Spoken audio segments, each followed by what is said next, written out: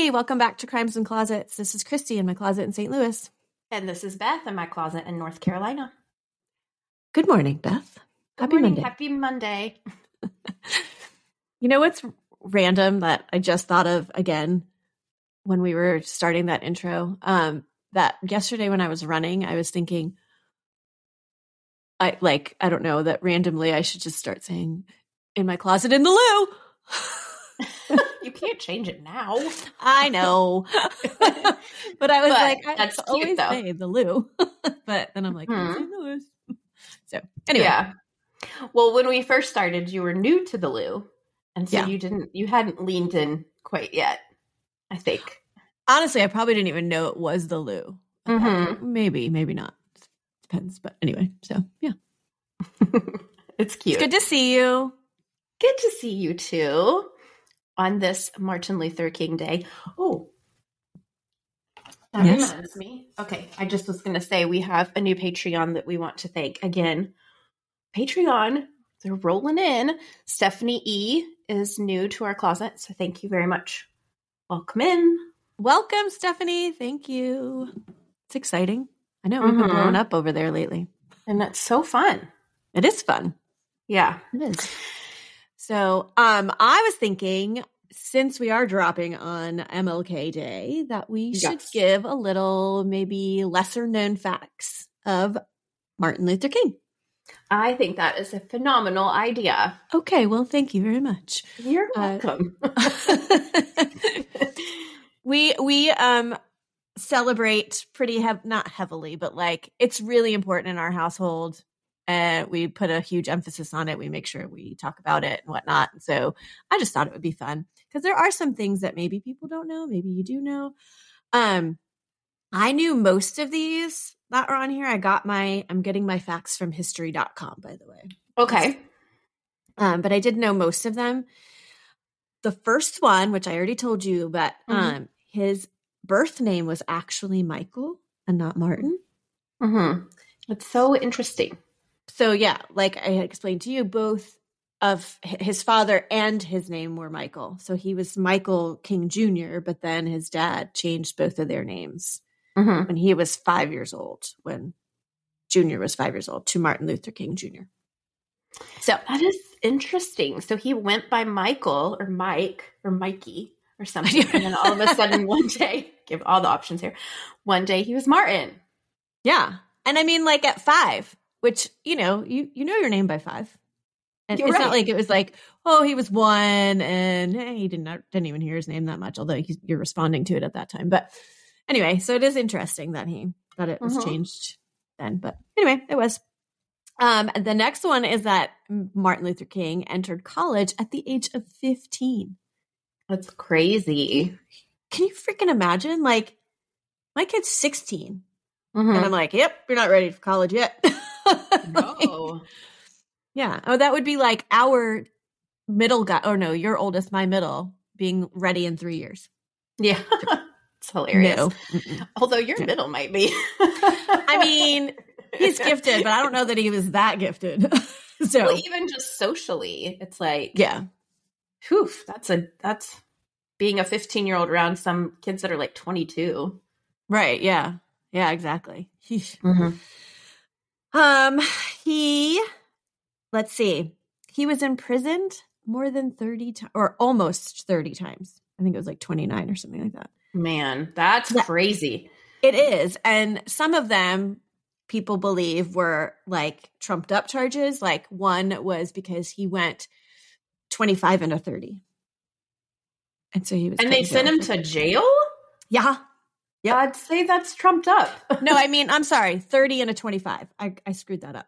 He was driving 30 and a 25, so he's going 5. Well, still. We all do. And you don't go to jail for speeding anyway. No. So that's what I'm like. People believe that some of them were trumped up. So, which I believe that one is. So, also, he apparently I didn't know this one, narrowly escaped an assassination attempt a whole 10 years before he died. So he was like at a book signing, and where was he? Harlem. He was in Harlem. Well, Harlem. And he was approached by a woman and asked if he was Martin Luther King. And when he said yes, she said, "I've been looking for you for 5 years," and plunged a 7-inch letter opener into his chest. Oh my gosh. Why don't people talk about that? I don't know. And it was like apparently right alongside his aorta. Aorta. Aorta. So anyway, he had to have surgery, but he survived. And then just 10 years later. 10 years later, to make that public speech he made, which some believe foretold his death, because the day after that speech, he was assassinated. And in that speech, he said that he'd like to live a long life, but nothing's promised. And he is content and happy with what he's done and whatnot. And that he's not a fearing man. So, and then all of a sudden, I believe it was the next day. So, like, some believe he was kind of like foretelling his, like it was a prophetic speech or something. Yes, yes. And then, let's see, George Washington, Abraham Lincoln, and Cesar Chavez were the only other Americans to have had their birthdays observed as a national holiday. Or are the only. Who's Cesar Chavez? Why do you have to ask me that? I don't know. You don't know who that is? And we celebrate his birthday? Yeah. Yeah. Somebody's going to call us out on that. Oh, no. I'm looking it up. Yeah, you should. So anyway, there's not many people that we celebrate as a national holiday. And so anyway, and this isn't on history.com. This is just my personal little known fact. It's actually a known fact because his assassination date is known, but he was assassinated on my birthday 10 years before me. So April 4th, 1968. So I always know that date because I'm like, it's on my birthday 10 years before I was born. Oh, that's sad. It's a sad day. Anyway. I mean, it's not. He was an amazing man. Yeah. But anyway, so those are my little known facts of Martin Luther King for you on this Martin Luther King Monday. Yes. Thank you for those fun facts. You're welcome. You're welcome. And I'm glad that we are able to pay nod to a very great man. Yes. Also, another great man, Cesar Chavez. Uh-huh. He was an American labor leader and civil rights activist. He co-founded the National Farm Workers Association. Oh. Yeah. I know that name. Like, I knew the name, but I had no idea what he did. So, yeah. Thank you. Thank you for sharing that. Anytime. Yeah. Anyway. To another civil rights activist. Yes. Okay, good. Well, do you got anything else? I don't have anything. I thought that was very cool. Okay. All right. Well, then we might as well just get right into our crime story for the day. Let's do that. All right, here we go.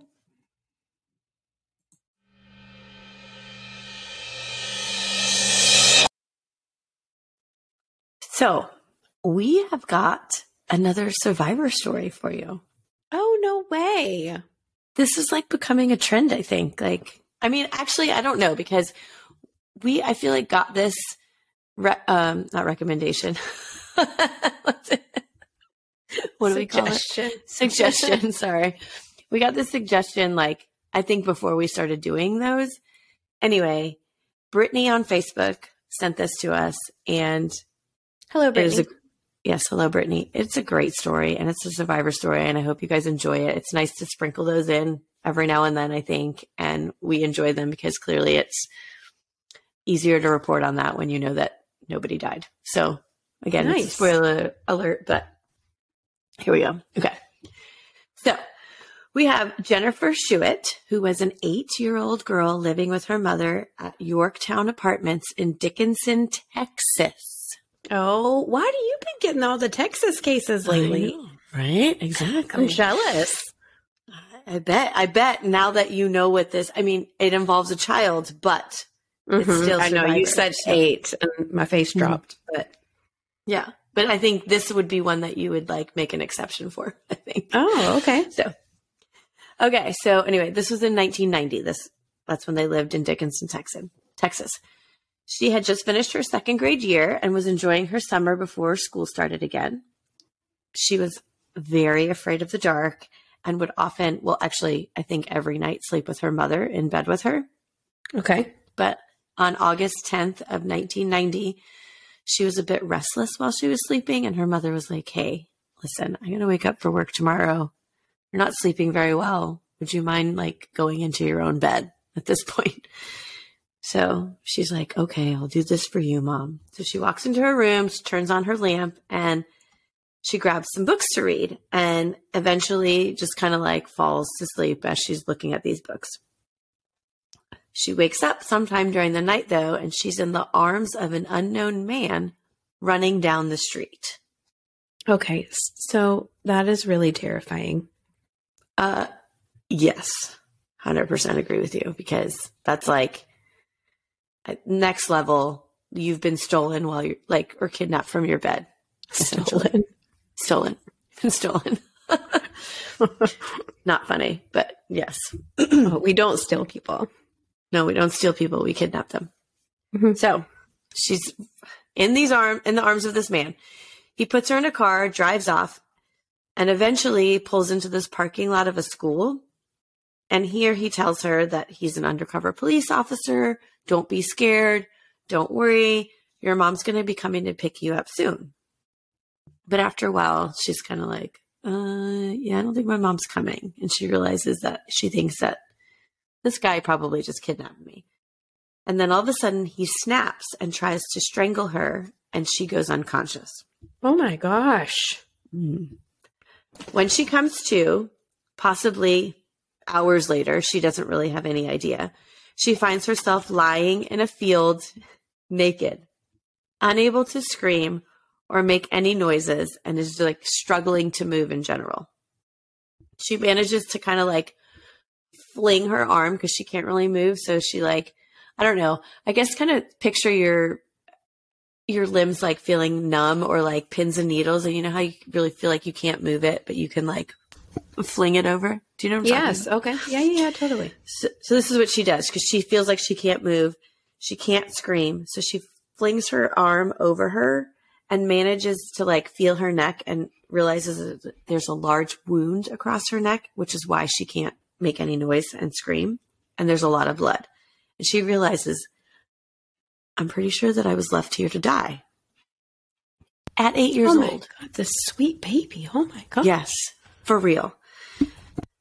Also, she's lying on top of an anthill, and there are ants all over her, and they're biting her. So just imagine, like, you're in the state you're in, and now you also have ants just biting you all over.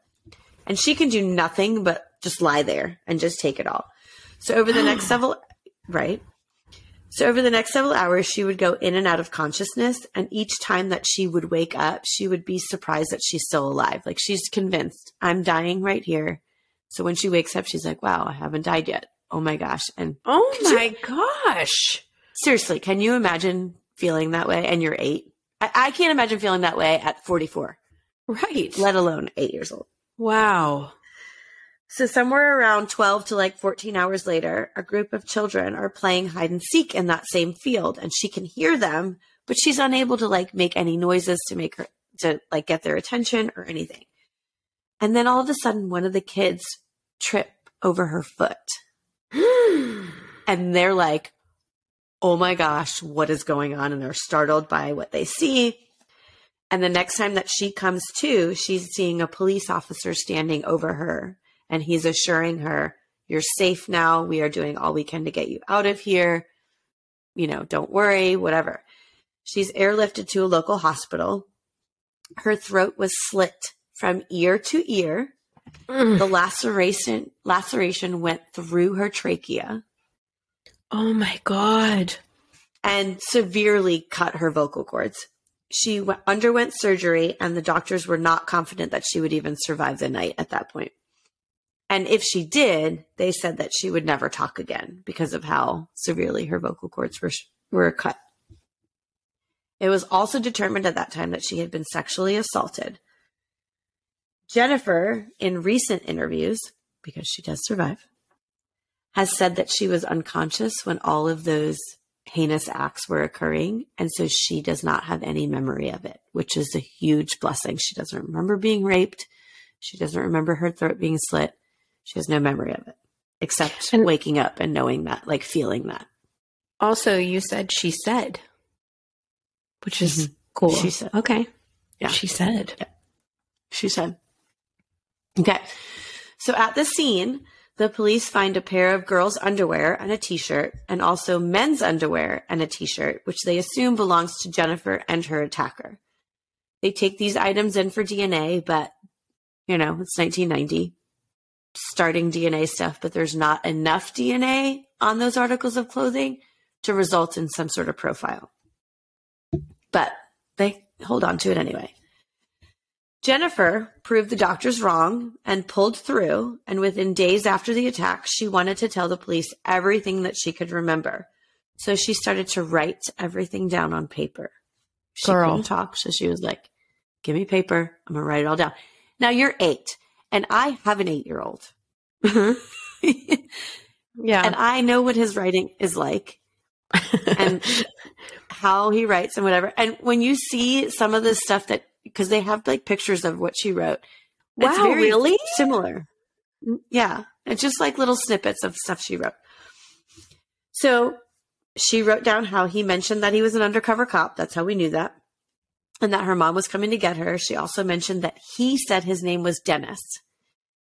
She said he smoked cigarettes and drank beer and that he had several empty cans of beer in his car. The police were like shocked with the amount of information that she was providing them. And so they were like, would you be up for having a sketch artist come in and give a description?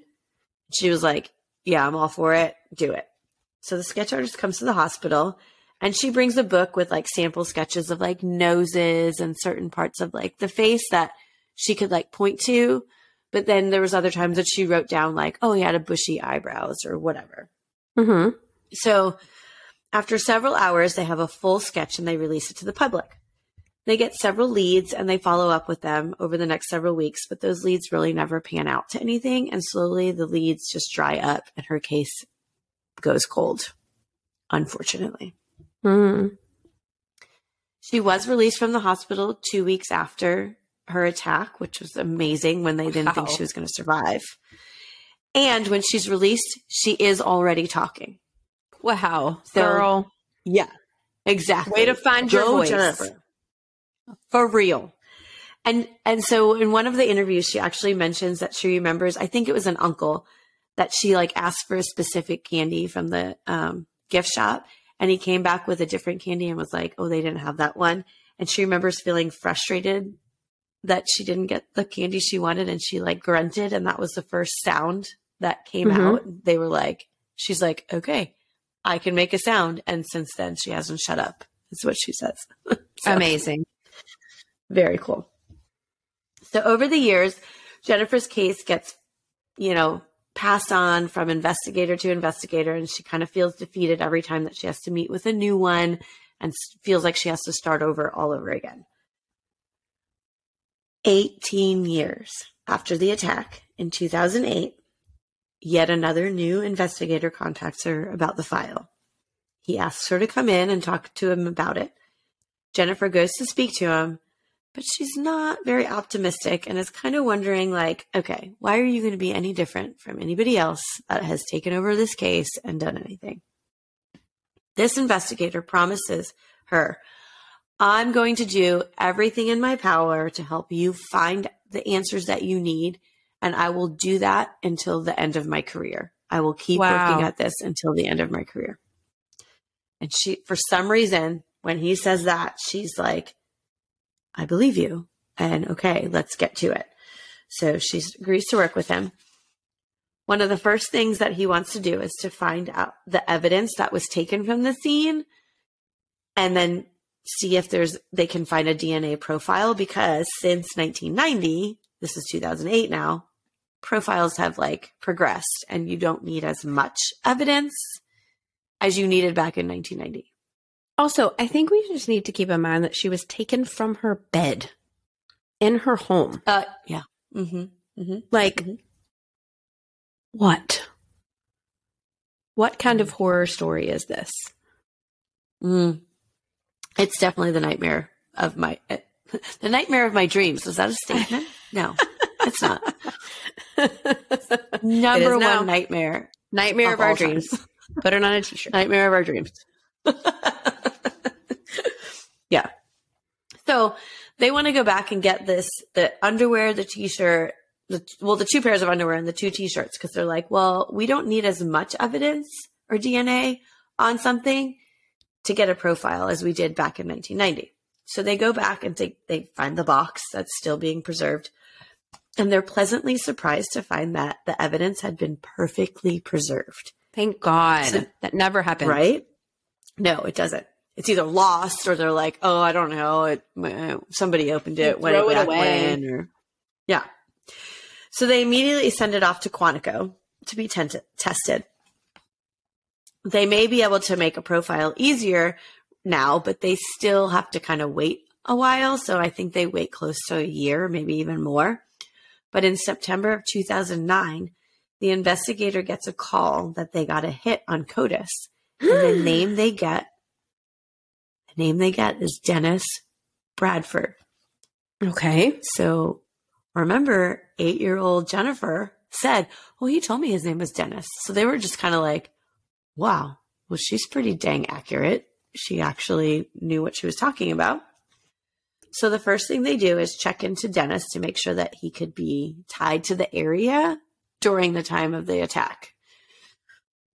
And they do. And they find that he, in fact, had an address in the area in 1990. I believe there was like 2 different addresses that he had, but they could tie him there. And he was living about halfway between Jennifer's apartment complex and the field which she was found in.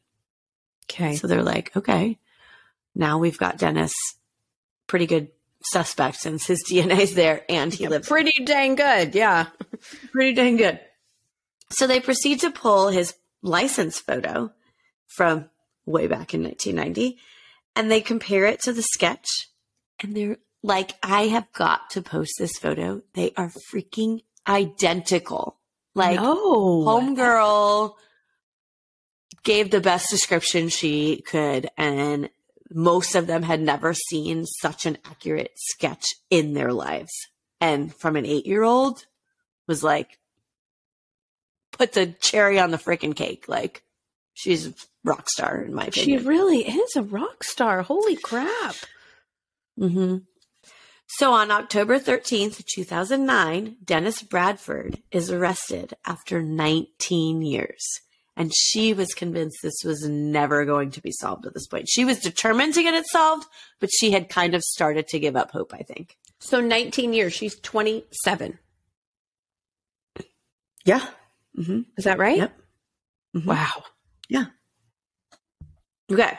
So now, unfortunately, what I have to do is talk to you a little bit about Dennis, which I know we don't typically like to do, but because he's the offender, but it took 19 years to catch him. And it's kind of an interesting background story here. So clearly he had lived in Texas at the time of the attack. At some point, unclear as to when, he moves to Arkansas. So in 1991, that's where he's living in Hot Springs. Hot Springs seems like such a cool place, but I don't want to go there. Yeah. Hot Springs, Arkansas. In September of 1991, 18-year-old Lisa Kay, that's just an initial, Kay. I don't know what her actual last name is. It's never given. I can't find it anywhere. She's out with her aunt. As they're walking to a bar one night, she was a designated driver, by the way, someone sped past them on their bike and they were just kind of startled. And this guy on the bike circled back to apologize, like, oh gosh, I didn't mean to like startle you guys, whatever. So sorry. Like a bicycle?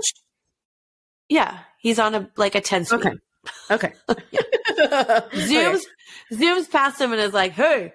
And they're like, what? Who is that? Oh my gosh. Like, whatever. And he realizes he startles them. So he comes back and he's like, I'm really sorry. I didn't mean to do that.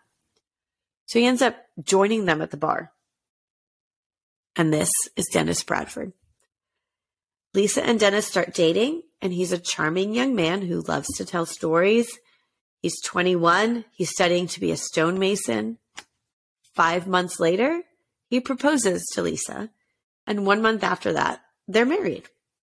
The couple end up moving back to Lisa's hometown of Bonnerdale, Arkansas.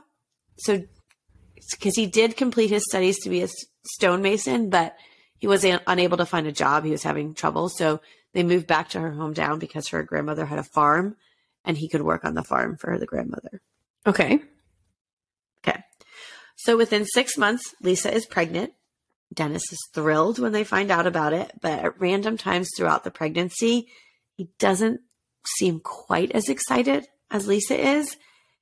And just kind of is acting a little bit odd. And he also is appearing to drink a little bit, which when they first got married or got together, she wasn't drinking because she was 18, but he was saying, oh, I don't drink either. Let's get some Cokes together, so he kind of gave the impression that he didn't drink initially, but then he started drinking, which Lisa was like, it's not for me, and so I'm fine with you doing it. I just want you to be honest with me and don't like hide it and come home. And I'm like, what's going on? Why are you acting so weird?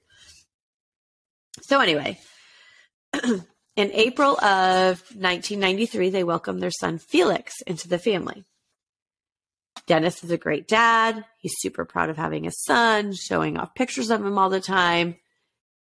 6 months later, October of 1993, Lisa finds out she's pregnant once again. And again, during this pregnancy, Dennis is excited, but then acts strange at times. And she's kind of like, what the heck is going on? Lisa also remembers that one day he comes home and they're like messing around, they're laughing. And all of a sudden he says with a straight face, I just wish I were dead. She was like, right? Yeah. She's like, we were messing around. Like he was tickling me and like laughing. And all of a sudden he just stands there and he's like, I just wish I was dead.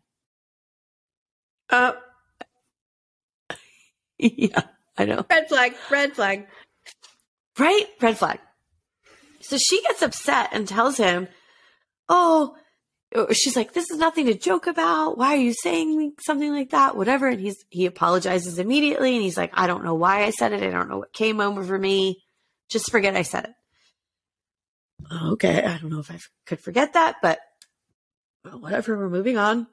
Okay. In the spring of 1993, Dennis one day says something about, remember that girl that was kidnapped and killed? I did that. I committed that crime. What? Yeah, right? So she again gets upset with him and is like, why are you talking about this? Why are you making up stories? He immediately backtracks and is like, I don't mean it. Again, I don't know why I'm saying it. And she didn't believe him. And she was like, at times he would just kind of say, when he was like acting weird, he would just say things that he didn't mean. So she just assumed that this is one of those times. And I'm sorry, but if my husband said something like that, I'm pretty sure that I may have taken some time to like get to the bottom of why you're saying that and why you would. And I am not in any way blaming her for anything. No. Because clearly now we understand more about the signs we should be looking out for and what we should do than we were back in the 90s, probably. Well, yes, very true, obviously. And we can see things out here that she can't see in the moment. Like in the moment, you're like, well, obviously he didn't kidnap somebody because this is my husband and the father of my children and he's talking crazy. So obviously he's being so silly. We see that on the inside, but on the outside, we're like, girl. Right. And honestly, now she sees it for something much different. Sure. Well, obviously, yeah. Okay. Yeah. So it's easy for her to see it too now, like outside looking in. Exactly. So, yeah. So Lisa does notice that he starts to drink more than he usually does. And in July of 1994, they welcome their daughter, Jessica, into the world. And the night she is born, he like leaves the hospital, disappears, and doesn't come back until the next morning. And she's kind of like, what the heck? I just had a baby and you leave and you like, what's going on? So he comes back and with him, he brings a cake, like happy birthday, Jessica, or whatever, like celebrating the birth. And she's like, well, hold on a second. where were you? Like, great, you brought back a cake, but where the heck were you? And he's like, well, I went out to celebrate the birth of our child. Like, I just wanted to go and celebrate. She's like, still not okay. Can you please leave? She's here. Your child's here. With me, celebrate with me, not go drinking at a bar or whatever you did. So she kicks him out of the room. And not long after this, Lisa decides this isn't going to work out. Like, this isn't the kind of life I want. I think we need to separate. So they end up moving back to Hot Springs together, and they get a house also together and live in the same house for the kids' sake. Like, they're separated, but we'll live together so that we can raise the kids and figure things out in the meantime. So in April of 1996, an undercover police officer comes to their home, and they want to bring Dennis in for questioning because a woman had been assaulted the night before that at a bar, and she was sexually assaulted and her throat was cut. And she was able to write, thank you. Thank you for recognizing a pattern here. Mm-hmm. She's able to write down the license plate of the attacker, and it matched Dennis's car, which is why they showed up at his house. Okay. So Dennis is arrested for this. And when Lisa goes to like visit him in jail or whatever, he's like, I think this is a total mistake. It's not what you think. I didn't do this. I would never hurt somebody. It's all a misunderstanding. I did come across a woman in the parking lot of that bar that night. She looked as if she had been beaten, so I offered to help her. I was like, hey, would you like me to drive you home or to the hospital? Whichever one you want, I'll do. And she's like, I just want you to drive me home, gets in the car, freaks out on him at some point, and gets out and runs. So that's his explanation as to why she had his license plate number, because she had actually gotten into his car with him. Okay. But he was just trying to help. Okay. I mean, maybe that could have happened, but I don't know why she would have been saying that you were the one to attack her. Right. I don't know. So anyway, no one believes this story because he was charged with rape and kidnapping. The rape charge, which this has happened in more than one case, is dropped eventually, which I don't know why that rape charge gets dropped, but the rape one gets dropped, and he was found guilty of the kidnapping and sentenced to 12 years. Wow. Okay. While he's in prison, Lisa officially divorces him and moves on with her life. After 3 years in prison, he's released on good behavior. Wow. Why? Okay. 3 years. Wow. Why? Okay. Yeah. Why? That's my biggest question. Why? I don't care how good you are. You kidnapped. You were found guilty of kidnapping someone. You don't get released on good behavior. Okay, whatever. Anyway. So when he gets out, he moves to Little Rock, Arkansas. He gets a job as a welder, and he gets remarried to a woman who has, I believe, 3 children of her own. Lisa, at this time, wants her children to have a relationship with their father, so she allowed him to see them one weekend a month. I mean, I feel like she's being a good person here. Well, yeah. For the kids, I'm sure. So he'd buy them toys, take them to fun places. His son actually, in some interviews, said, looking back now as an adult, it seemed as if he was like trying to buy their love. Like, he would always have a toy. He'd always bring them to the amusement park. He'd be the one. Disneyland dad. That's a thing. Yeah. Yeah, it is. Well, that was Dennis, apparently, during this time. Okay. Fast forward 9 years. Sorry. Okay. Oh, yeah. But this basically, this all just continues for 9 years. Dennis is arrested for kidnapping, rape, and attempted murder of Jennifer Schuett. Okay. And everyone is in shock because they're like, this seemingly loving husband, albeit not 100% of the time, but he does seem to be a loving husband and father, could not be involved in something so heinous. This is what everyone's thinking. Like, what? He's like the guy next door. Not really, though. So he's brought in for questioning. He's arrested and brought in. And raped people and in the past. Like, yeah. Well, you know, just like, good guy, whatever. Right. But the one that he was convicted of was like, he was saying this total misunderstanding. Okay. So I'm sure maybe people he loved maybe believed that, since that was the one thing in his past. Right? Well, I don't have a one thing like that in my I mean, like, well, I understand. I understand. Totally understand. I'm with you. Okay. Okay. I'm just, I have to put all of it out there. The possibilities. Okay. Okay. So when he's brought in, they're questioning him. And there's actually parts of this that you can watch online. And the police ask, okay, do you know Jennifer Schuett? He's like, yes, I know who that is. Have you ever come across her? He's like, yep. Yeah, I have.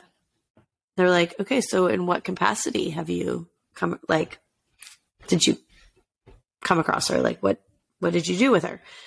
And he's like, well, I don't really know that I need to answer this because I feel like you've done your homework and you already know. And the police were like, yep, we do. But they're like, if you feel any remorse at all, this is the time for you to tell us everything that happened so that we can get a full picture.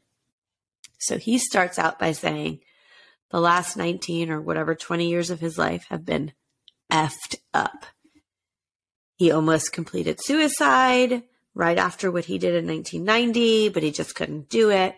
He then told police what happened that night, that he had driven past the complex. He doesn't know what drew him into that parking lot, but he went in. He saw the light on in Jennifer's room, and he could tell by the light that was inside that it was a kid's bedroom. He climbed right into her window because they lived on the ground level, took her out of her bed as she slept, and we already know the rest. I'm not going to bog you down with what happened next because we already know it.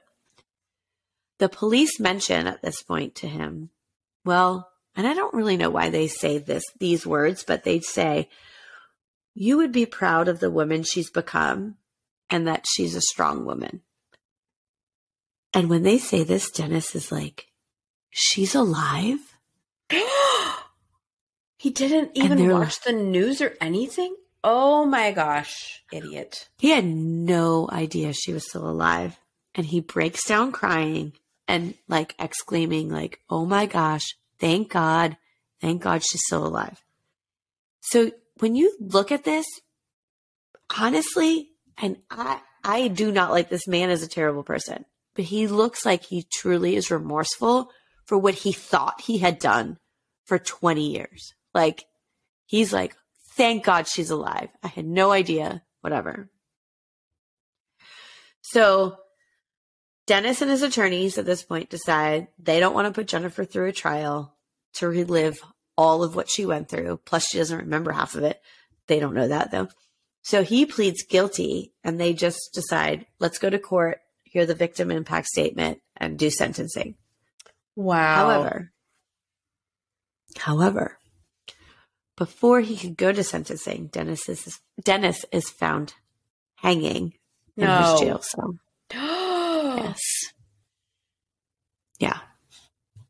And Jennifer is basically livid over this. She's like, I wanted to let him know. I wanted to tell him my victim impact statement and let him know he didn't, not only did he not kill me, but he didn't even kill my spirit, because here I am years later fighting for justice in this and fighting for other people's justice. So she drives to his gravesite on the 20th anniversary of the attack on August 10th, 2010, to read her statement to him at his gravesite. And when she's done, she's like, she looks at her husband and she's like, do you think he can hear me? And she said that that moment, a fire ant bites her on the leg. And she's like, yeah, he heard me. He's got it. So, wow. Jennifer is now married, 2 kids of her own, and she's a victim advocate. And I told you this before we started recording because I spoiler alerted to you. I have tried to contact her because I would like her to talk with us about what she's doing now and what is like just become of all of this. Like, we don't need her to tell this story. We just did. But I want her to tell us what she's doing right now and all of this, the people she has impacted over the years. Have not heard from her, but I only tried to contact her a couple days. So I hope one day that we do at some point. But that is insane. 8 years old. We have had survivors. But this girl was 8 years old.